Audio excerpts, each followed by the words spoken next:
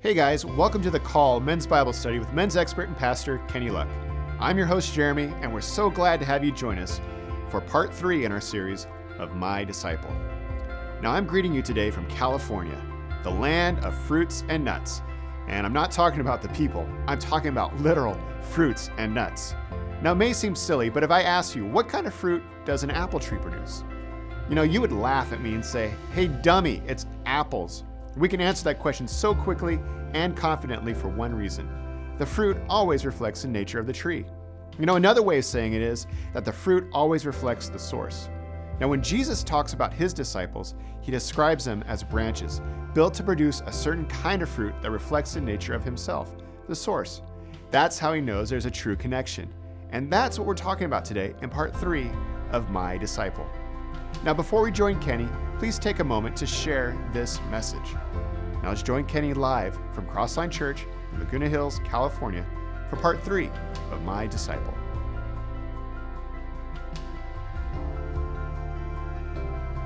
Good morning, men. If you have a Bible, you're going to want to open it up to John chapter 15. We are in part 3 of this series called My Disciple. And I'm going to start off the way I've started off each part of this series. You might not know the names Fab Morvan and Rob Pilatus, but perhaps you know their stage name, which is Milli Vanilli. You guys remember Milli Vanilli, right? Rising pop duo out of Germany, right? They won the Grammy Award in 1988 for Girl You Know It's True.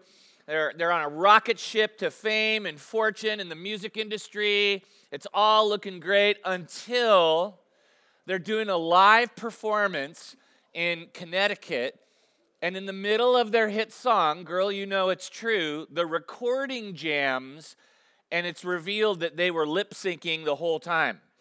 And so the truth comes out, they never sang one of their songs. They were actually a stage creation of their manager who created an image, and man, did they ever have the look, didn't they? I mean, they were tall, handsome, they had the dreads, they could dance, they had the moves, they had everything on stage, but they couldn't sing a lick, so they used the vocal talents of other people in all their productions, and every performance they ever did was lip-syncing. And so when that came out, they lost their Grammy, of course, and then 26 lawsuits were filed, but hey, man, they had the look. They had the look. Everyone wanted to know better, right? And in this series, we're looking at it called My Disciple. Have you ever said to yourself, man, is that a dude a Christian? You just go, man, is that dude a Christian? And we do the same thing. We look at the appearance. They got the God talk down. They might have a Bible. They might be at a men's Bible study.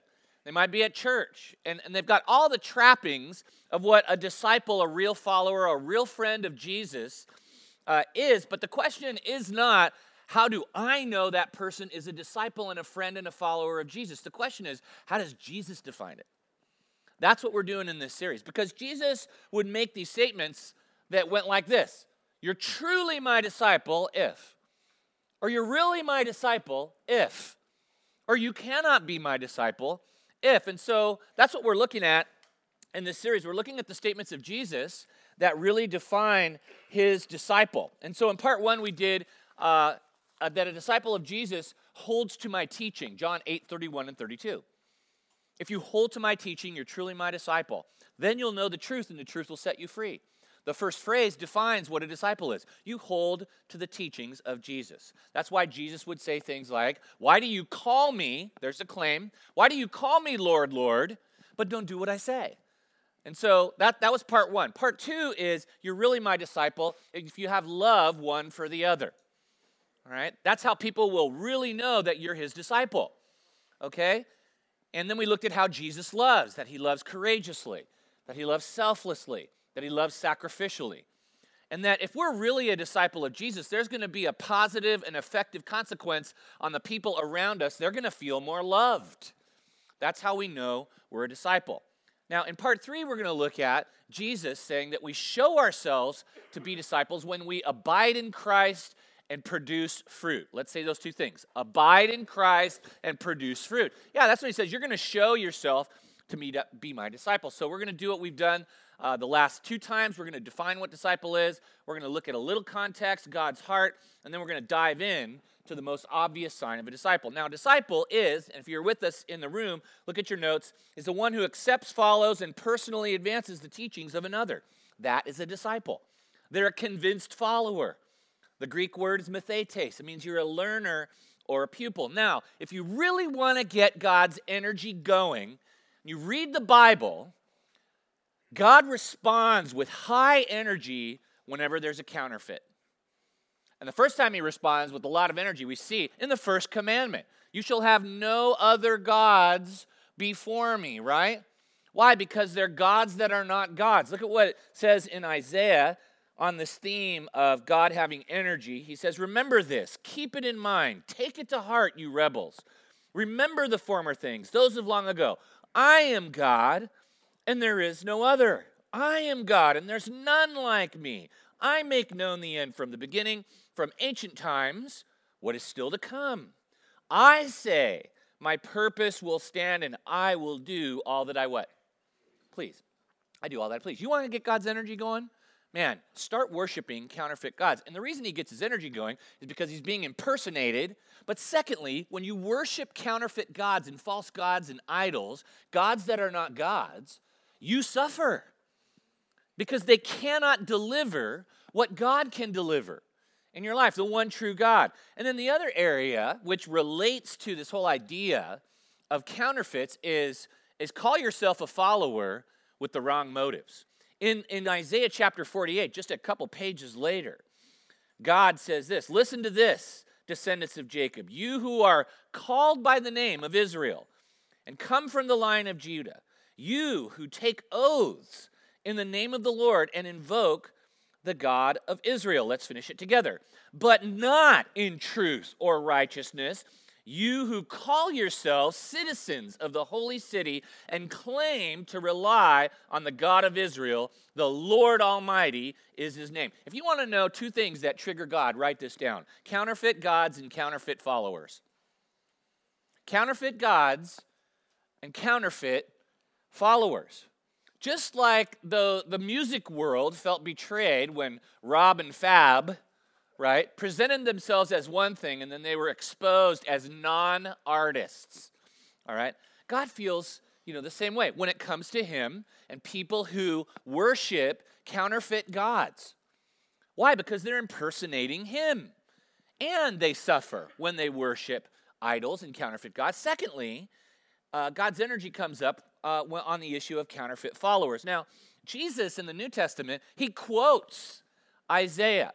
Right? The three books that Jesus quotes from the most are Deuteronomy, Psalms, and Isaiah. And so here Jesus in Mark chapter 7, verse 6, he quotes Isaiah. Let's read it together. Ready? He replied, Isaiah was right when he prophesied about you hypocrites. As it is written, these people honor me with their lips, but their hearts are far from me. And that's how God works. God is God. He's omnipotent. He's omnipresent. He sees past externals. He goes right to the heart. When you watch Jesus in the New Testament, he goes right past the externals and appearances and goes right to the heart. He's the best cardiologist in the world. He can see right through to your true motives and to your true heart and your true passions and your true commitment. And that should make you feel great or terrify you, because God sees the real you.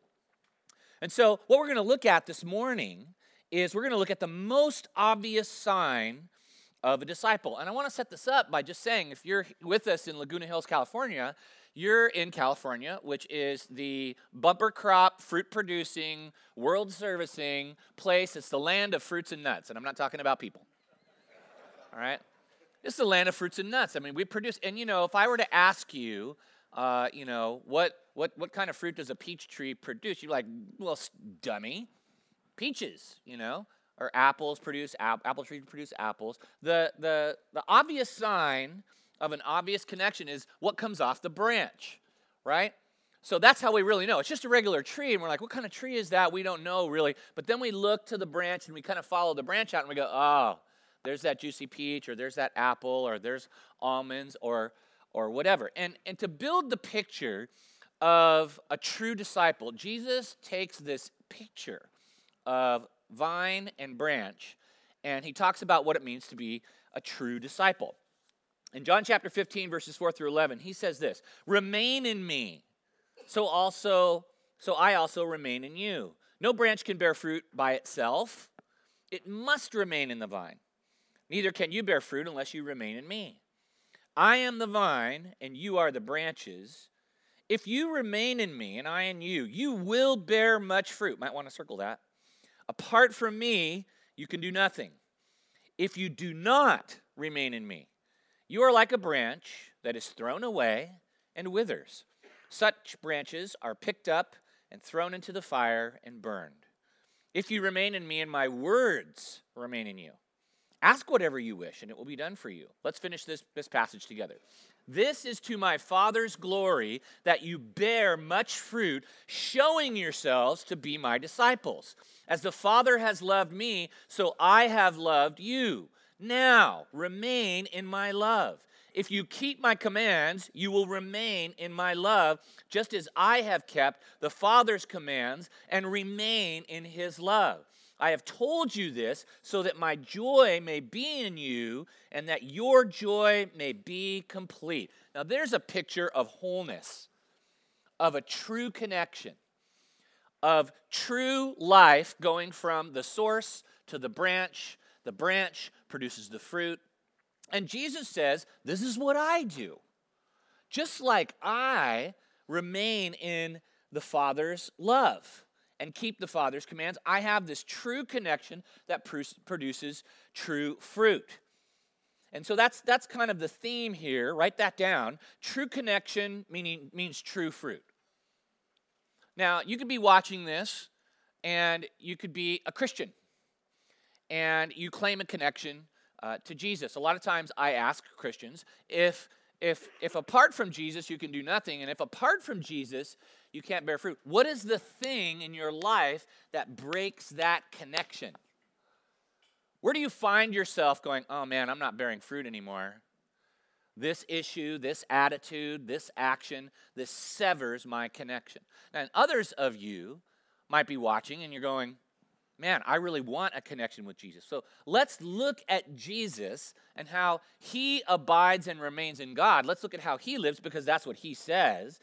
He said, "Just as I have kept the Father's commands and remain in his love." Let's look at abiding behaviors, and then let's put ourselves through the grid, and let's see if we are abiding in Christ. And this is what we've done every time. You take an inventory. It's just sort of like, you put your life through the God's Word's MRI, and then it gets put up onto the screen. And let God's Spirit speak to you this morning. So let's look at the abiding behaviors right now that produce fruit, that come right out of Jesus' life. And the first abiding behavior is I connect physically. Write that down. I connect physically. Again, branch and vine. All right. Jesus said this in Luke 5:15 and 16. Let's read together. "Yet the news about him spread all the more, so that the crowds of people came to hear him and to be healed of their sickness. But Jesus often withdrew to lonely places and prayed." So Jesus physically, in the midst of his busy life, just like us, there were demands on his time. There were people making demands of him.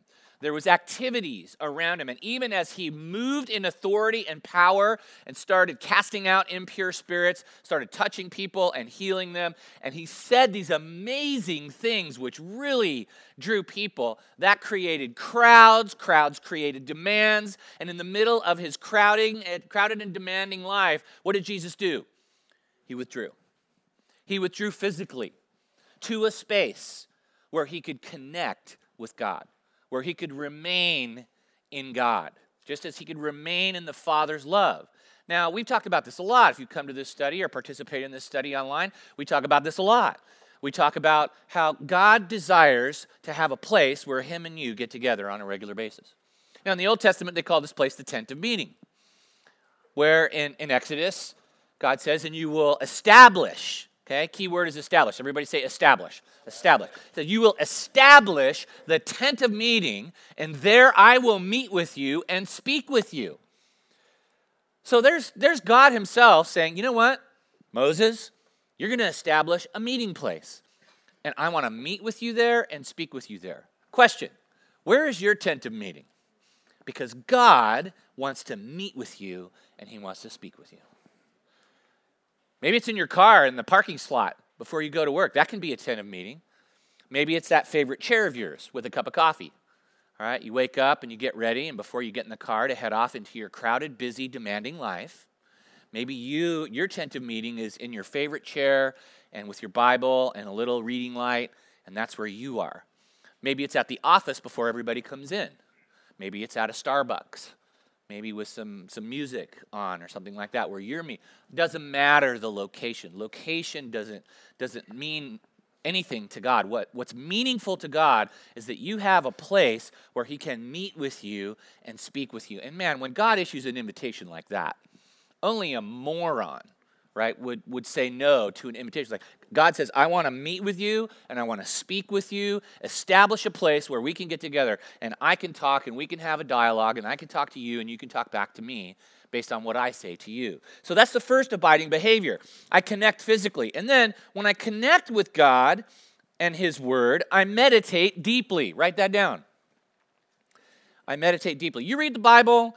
This is one of the biggest themes of the Bible. I mean, Psalm chapter 1. Blessed is the man who does not walk in the counsel of the wicked, stand in the path of sinners, or sit in the seat of scoffers. But his delight is in the law of the Lord, and in his law he meditates day and night. And he will be like a tree firmly planted by streams of water, whose leaf does not wither, that doesn't cease to yield fruit in its season. And in whatever he does, he what? Prospers. He prospers. You see that picture? Again, it's like a tree that's feeding. It's got roots. It's planted by streams of water. There's a source of life. It feeds into the roots of the tree, and it goes out to the branches that have leaves, and the leaves are always green, and they don't wither. Why? Because there is this strong rooting and this strong connection to the source of life. And that's what it means to meditate deeply. It means to think deeply and continuously. All right, that's what meditate means. Let's say that together. Think deeply and continuously. Say it again. Think deeply and continuously on what God says. All right, you guys have heard me talk about this. Talk about my ribs, right? You like ribs? It's America. Remember that. All right, ribs. We love ribs, right? So I have these ribs I make. There's 2 cups of soy sauce and a cup of fresh lemon juice and 24 ounces of beer and black pepper and garlic. And you get that rack of ribs from Costco and you cut them all up and you put them in to the marinade, keyword. And then what begins is the process of marination. Okay, so it's soaking in the marinade. The marinade penetrates the meat. The meat takes on the character of the marinade. There's a connection between marination and meditation. The more you soak and meditate in this book, you take on the very character of Jesus Christ. Question, what's the main ingredient of your mental marination? Are you taking on the character of Jesus? Is his life transferring into you? Is it soaking into you? All right?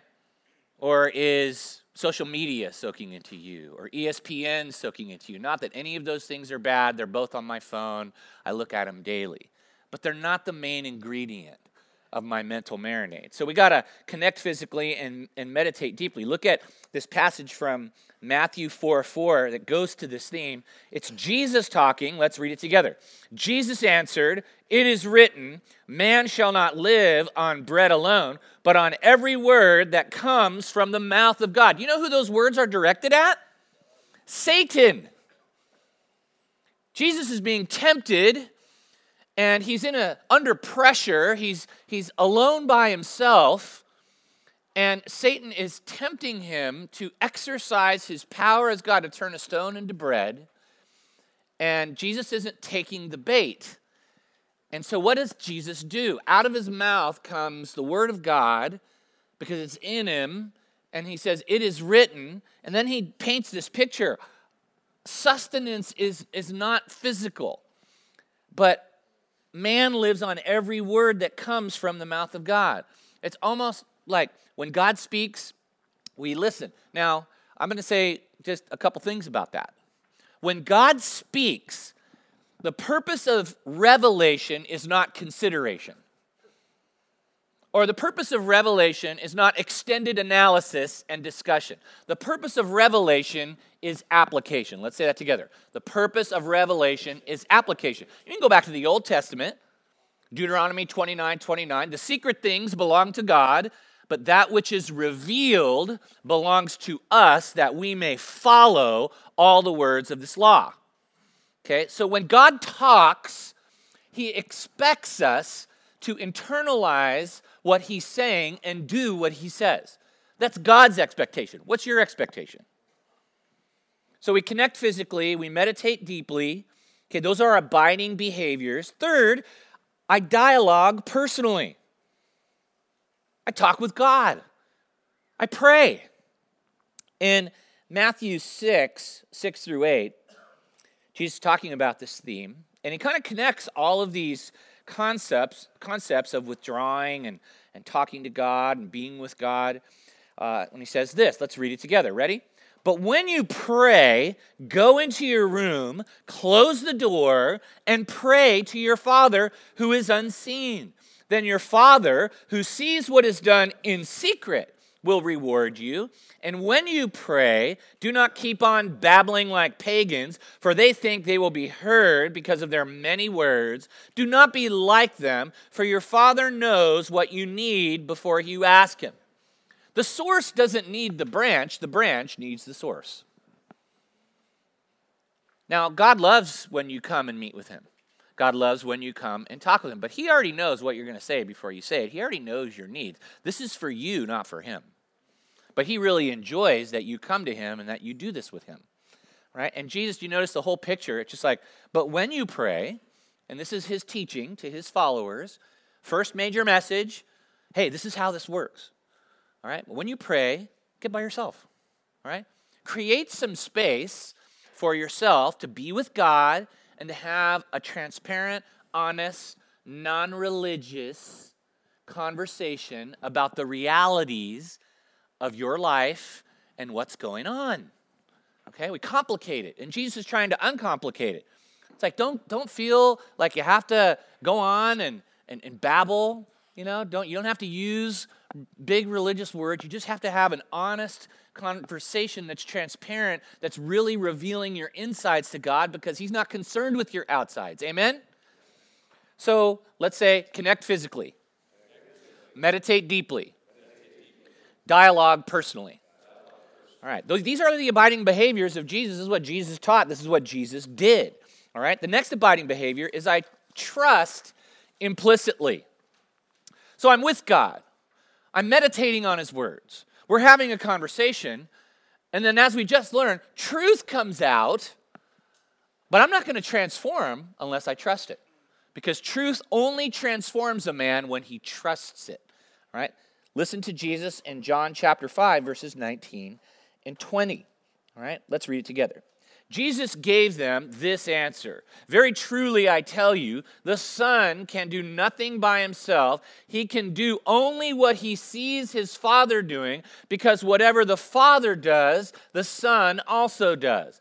For the Father loves the Son and shows him all he does. Yes, and he will show him even greater works than these, so that you will be amazed. You see what's going on here? It's this picture of modeling and mentoring between a father and a son. So the son sees what the father does. He says, I trust that, I do that. Let's say that together. I trust that, I do that. Say it again. I trust that, I do that. Yeah, so he sees, look at what Jesus said. He says the son can do nothing by himself, so what does the son do? All right? He only does what he sees his father doing, because whatever the father does, the son also does. So there's this trust there that whatever the Father says, whatever the Father does, I'm going to do what the Father says, and I'm going to do what the Father does. See, that's trust, right?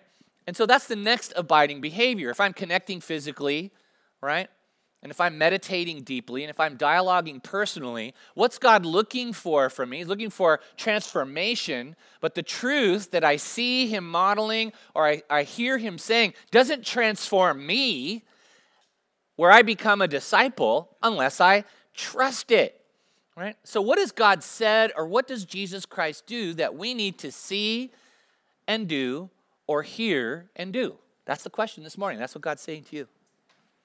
Because then you're a disciple. You're abiding, and then you're bearing fruit, all right?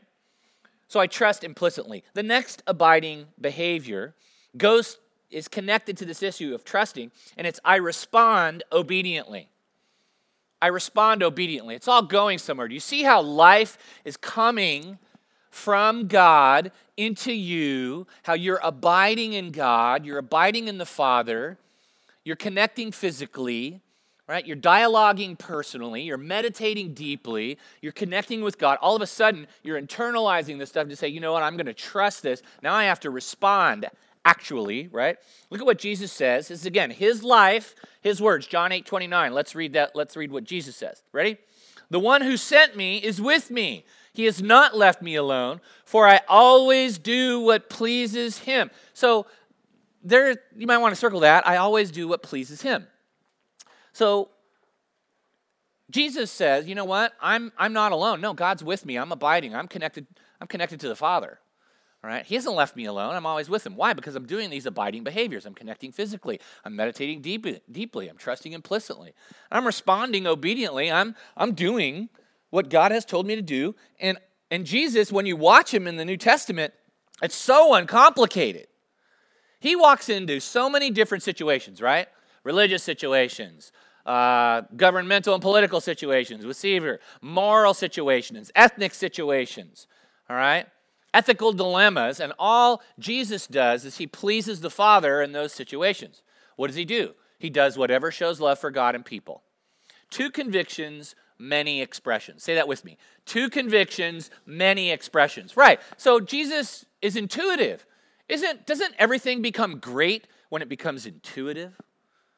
Soccer becomes great when it becomes intuitive. When teams are clicking, the game is intuitive, right? Done their homework, they played, have experience, and they just choose spontaneously on the fly. Man, if you're committed to loving God and loving people, if you're intuitive in those ways, if you're thinking, you're having a conversation with God, you're abiding in the vine, God's going to always continually say to you these things that reinforce, hey, love me and love others, love me and love others. And it comes out in many different ways in the scripture. So when you walk into the situation, because Jesus lives in you and you're his disciple and you're a convinced follower, you're a learner from him, Jesus wants you to be intuitive, not religious. You're going to do that thing that shows love for God and people, whether it's with your wife, with a friend, with a coworker, with a complete stranger in your community. Do that thing. Err to the conservative. Amen? Just err to the conservative, because there's competing voices, right? There's my agenda, and the voice of my agenda, and the voice of my schedule, and the voice of my convenience, and the voice of my comfort. Then there's the voice of Christ. And you see, this is where the Christian life becomes very powerful, is when you're abiding in the vine and truth is being transferred to you from the vine. And as you connect with the truth, the person of truth, and the word of truth, and you talk about the truth that God is telling you, and then you start trusting the truth, and then you start obeying the truth obediently, what does it look like? Just like, I'm going to do that thing that shows love for God and people. Jesus said, I always do the things that please him, right? So let's uncomplicate the life of abiding and live it out simply. And then lastly, here's the last abiding behavior from the life of Jesus is I serve willingly. I don't know about you, but every time I serve the Lord, I get closer to the Lord. Amen? You know, whether you're serving the Lord through serving your family, or whether you're serving the Lord directly in ministry, or whether you're connected to your local church using your gift that God has given you, your natural gifts and your spiritual gifts, to serve the body of Christ. If you do that, you're abiding in Christ. Look at what Jesus says in Matthew 20. Let's read it together. Whoever wants to become great among you must be your servant. And whoever wants to be first must be your slave. Just as the Son of Man did not come to be served, but to serve and to give his life as a ransom for many. I love those words. Just as the Son of Man did not come to be served, but to serve. I say that a lot. I whisper that to myself a lot. Why? Because I want to abide. When I walk into the kitchen and my wife has made a meal and it looks like she's cooked with C4 explosive, that's what I say. The Son of Man did not come to be served, but to serve and to give his life as a ransom for many. Lord, thank you for food. Thank you for a meal. Thank you for it just changes my perspective, and I continue to abide and walk with God just in a normal, natural way. But when you serve the Lord, you get closer to the Lord. I'm sorry. There's no other way around it. And you know what? The world would convince you have so many other important things to do than to serve the Lord. If you belong to this church, you should be serving the Lord. You should be edified. We need you. I tell people all the time that I bump into on campus, so does Pastor JP. And man, we need you. For new members class, we need you. We need your gifts. The Bible says that there's 22 gifts that are deposited in the life of a believer, and not everybody has them all. So since not everybody has them all, we need your gift to build up the body. Question, are you serving the Lord? I'm not talking about out there, but in here, where you're supposed to be serving, and then serving other people by sharing the gospel. So those are the abiding behaviors. That's how you see Jesus stay close to the Father, and Jesus lives in us. Doesn't that make sense that we would be doing these same things if Jesus lives in us, that his character and conduct would be coming out? We should be connecting physically with God. We should be meditating deeply on the Word of God. We should be dialoguing personally. We should be trusting implicitly, responding obediently, serving willingly, because that's Jesus. And the Bible says in Galatians 4:6 that God has poured the Spirit of his Son into us. And so if the Spirit of his Son is in us, this is the modeling, mentoring, and messaging of abiding so that we can now show ourselves to be disciples and produce fruit. So now let's look at how true abiding produces the truest fruit. And I'm just going to make this simple too. What's the truest fruit that creates all these other actions and fruits that represent disciples? Okay, well, the first true fruit is the character of Christ. Write that down. True abiding produces the truest fruit. What is the truest fruit that God wants to see happen in your life? Let's read 2 Corinthians 3:18, and we'll find out. Ready? And we all who with unveiled faces contemplate the Lord's glory are being transformed into his image with ever-increasing glory, which comes from the Lord, who is the Spirit. Do you see what the mission of the Holy Spirit is in your life? That Spirit that gets deposited in you when you say yes to Jesus is to make you like Christ. Not on the outside, not to make you religious, but to make you like Christ on the inside. All right, your thinking, your believing, the way you approach situations. He wants you to think and believe and be like in your character like Christ. And I'm very encouraged by these four words, with ever increasing glory. You know what that suggests? A process. Amen? We're all works in process, right? We come into Christ. God wants to make us like Christ. There's a process of becoming like Christ.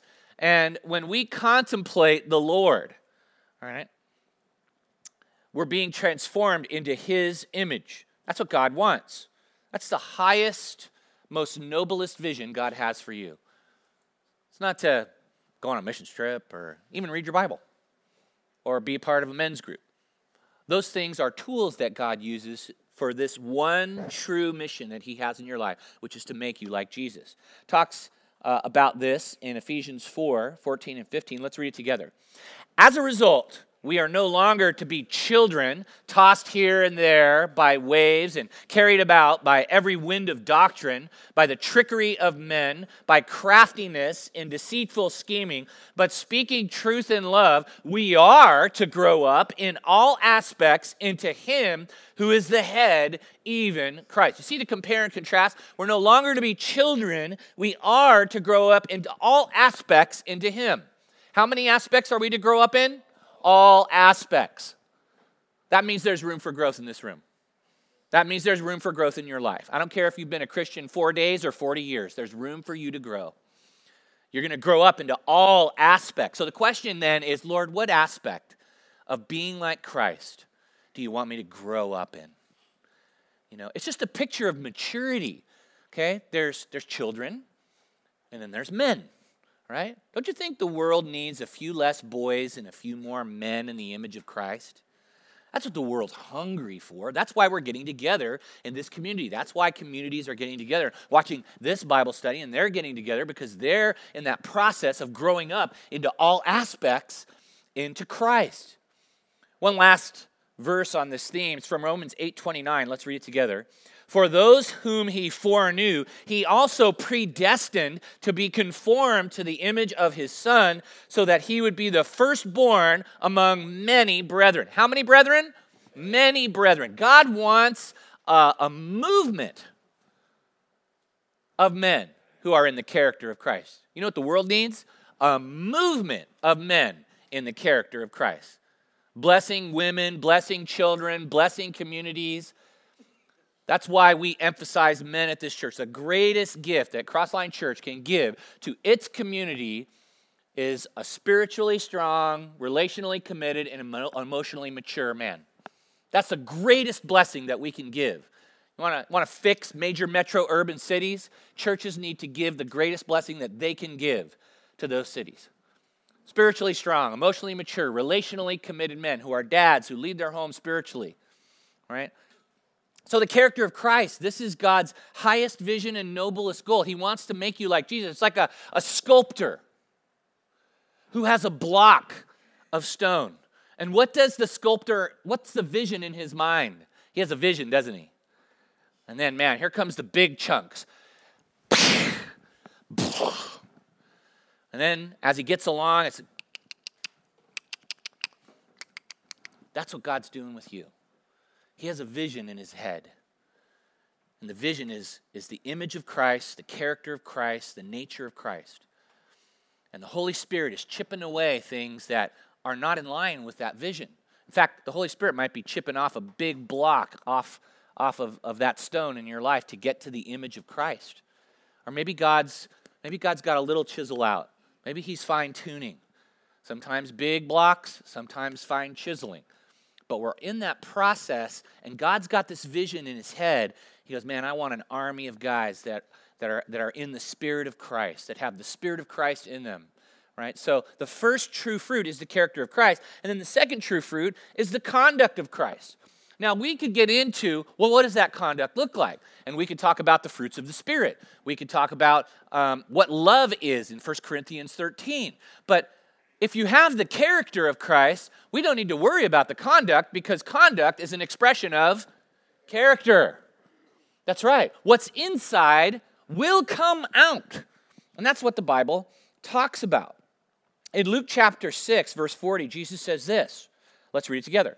A pupil is not above his teacher, but everyone, after he has been fully trained, will be like his teacher. Circle fully trained. Circle that. Now, I don't know what's training you to be like Christ. Maybe it's tribulation. Maybe it's trial. Maybe it's delay. Maybe it's difficulty. But those things are training us. Or maybe it's on the, get out of the pressure and furnace side of the training, and maybe it's just Jesus modeling for you as you read His Word. Maybe Jesus mentoring you, Jesus speaking to you. But Jesus says you're not going to get out of that process. Why? Because He wants you to be like Him. He wants you to be like Him. And He wants how He acts to come out of His character and you to come out in conduct that reflects Him. They'll be like him. The world will see you as a disciple and go, oh yeah, he's been with Jesus. Okay? In Matthew chapter 12, it talks about how disciples, good men, are made, not born. Let's read about that together. Matthew 12, 33 through 35. Ready? Make a tree good, and its fruit will be good. Or make a tree bad, and its fruit will be bad. For a tree is recognized by its fruit. You brood of vipers, how can you who are evil say anything good? For the mouth speaks what the heart is full of. A good man brings good things out of the good stored up in him. An evil man brings evil things out of the evil stored up in him. Get the picture? Men are made, not born. Something's making men. Either the truth of Jesus' person and the truth of his word is making you good, or the liar and the lies. Truth versus lies. Here's you. Here's your character. Here's your insides. Here's the liar and the lies. They're going to come in and form you from the inside out. And those lies can be very subtle, amen? It can be just the spirit of the world, opinions, pundits, everything that's not of Christ. Then there's Christ and his truth can come in. And that can make you good. Good and evil. Make a tree good and its fruit will be good. Make a tree bad and its fruit will be bad. Men are made, not born. The question is, what is making the man? What is shaping his character? Because it's going to come out. And it usually comes out. What's inside of you usually comes out. Not when life is a bowl of cherries and everything's going smooth and it's a smooth sail. What's really inside of you comes out under pressure. That's what's going to come out. Every man will get squeezed, amen? It's like a tube of toothpaste. Once it's out, it's out. And it's going to come out. Maybe your marriages are squeezing you right now and your true character is coming out and you're like, I don't like what I see. You need to become more like Christ. You need to become more loving. How do I do that? Well, I got to abide in the vine. See how this all works together? Character and conduct. All right? You don't get the character of Christ and the conduct of Christ unless you're abiding in Christ. And you're growing up into all aspects. What Jesus says, Matthew 4:19, talks about what happens in this process. Let's read it together. Jesus called out to them, come, follow me, and I will show you how to fish for people. You see, come is the invitation. Follow me is imitation. I will show you how. That's impartation, right? How to fish for people. There's reproduction. All right, that's what's going on in your life. God, through his Spirit, using everything in your life, right? That's what the Bible says. God uses all things, all right, to make you like his Son. There's Romans 8:28 and 8:29. God causes all things to work together. Work together for what? Romans 8:29, to make you like Christ. Okay? He's using all things. And so everything that's going on in your life, right, is designed to give you the character of Christ as you follow him, and Jesus is showing you a way to be and believe and behave that in the end is going to show yourself to be his disciple. And as you show yourself to be his disciple, you're going to become a fisher of men, just like Jesus was. Okay? Say this with me. 3 years, 12 men, 20 centuries. That's what happened. That's what you read about in the New Testament. Jesus started calling men. He said, hey, come and see. Come stay with me. And then he spent 3 years with those guys. And then those guys, Jesus was their mentor. Jesus was their model. And then you read in the book of Acts, you see their character that is formed in Christ explode out in Acts 2:14. And Peter stood with the 11. And man, the world has never been the same. Changed Western civilization. You know, God does the same thing.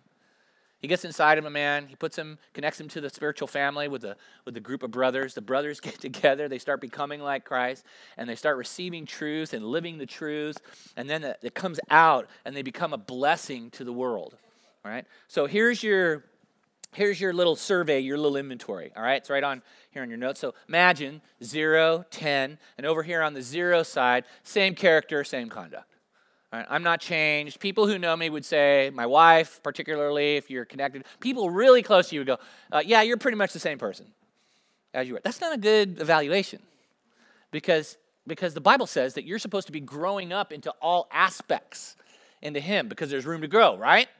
So, same character, same conduct. Over here, I mean, do people keep seeing the same things, same dysfunction, same insecurity, same behaviors that harm your relationships with God and people? Do they keep seeing the same thing? Well, the same solutions don't solve that problem, all right? Now, fly over to here, all right? It's new character and new conduct, where you're changing. Man, you've really grown in that area. And again, it doesn't matter if you've been a Christian for 4 days or 40 years. We're always growing. There's room to grow. So that's where the Holy Spirit might be talking to you this morning. All right? It's time to kind of take a God MRI this morning and really take an inventory and go, man, this is what Jesus says is a disciple. Right? A disciple is abiding in Christ and producing fruit. Let's say that together. Abiding in Christ and producing fruit. All right, let's bow our heads before our discussion. And let's pray, and let's ask God to come right now to this place and into you, and for you specifically, not for the guy next to you to your left or right, but for you specifically, to show you where he wants your character and conduct to change. And maybe something new to go after it. Maybe there's an abiding issue. Lord, we want to abide. You said we're truly your disciples. If we abide in you, we show ourselves, the fruit shows itself, that fruit shows our abiding. And some of us, we're connecting physically, but when we meditate deeply, we have a filter on. And it's the filter of our convenience and our comfort. And we're not letting your truth sink in. Lord, some of us are dialoguing personally. We talk to you, but we're not trusting you. We see what you say, but in real time, we keep doing the same things. Lord, some of us are trusting, but we're not responding obediently like you did, really searching to please you in everything we do. And then some of us are plain just not serving. And God, you said greatness involves service. And so, Lord, we want to be a disciple. We want to abide in you. Help us to connect with you, to meditate on what you say, on every word that comes out of your mouth. Help our conversation with you to grow. Help our trust to be implicit and intuitive. Help us to respond obediently to what you're saying, even now. And Lord, when you give us a chance to serve, maybe not the way we think we should be serving, maybe in a new way, maybe in a disruptive way. Help us in faith to choose that because we want the character of Christ right now. We want your vision for us to be like him to come true. So chip away. Chip away. We're no longer to be children. We're to grow up into all aspects into him. And Lord, if we have your character, we know, we're assured that the conduct of Christ will come out. The fruit will be good. So Holy Spirit, come.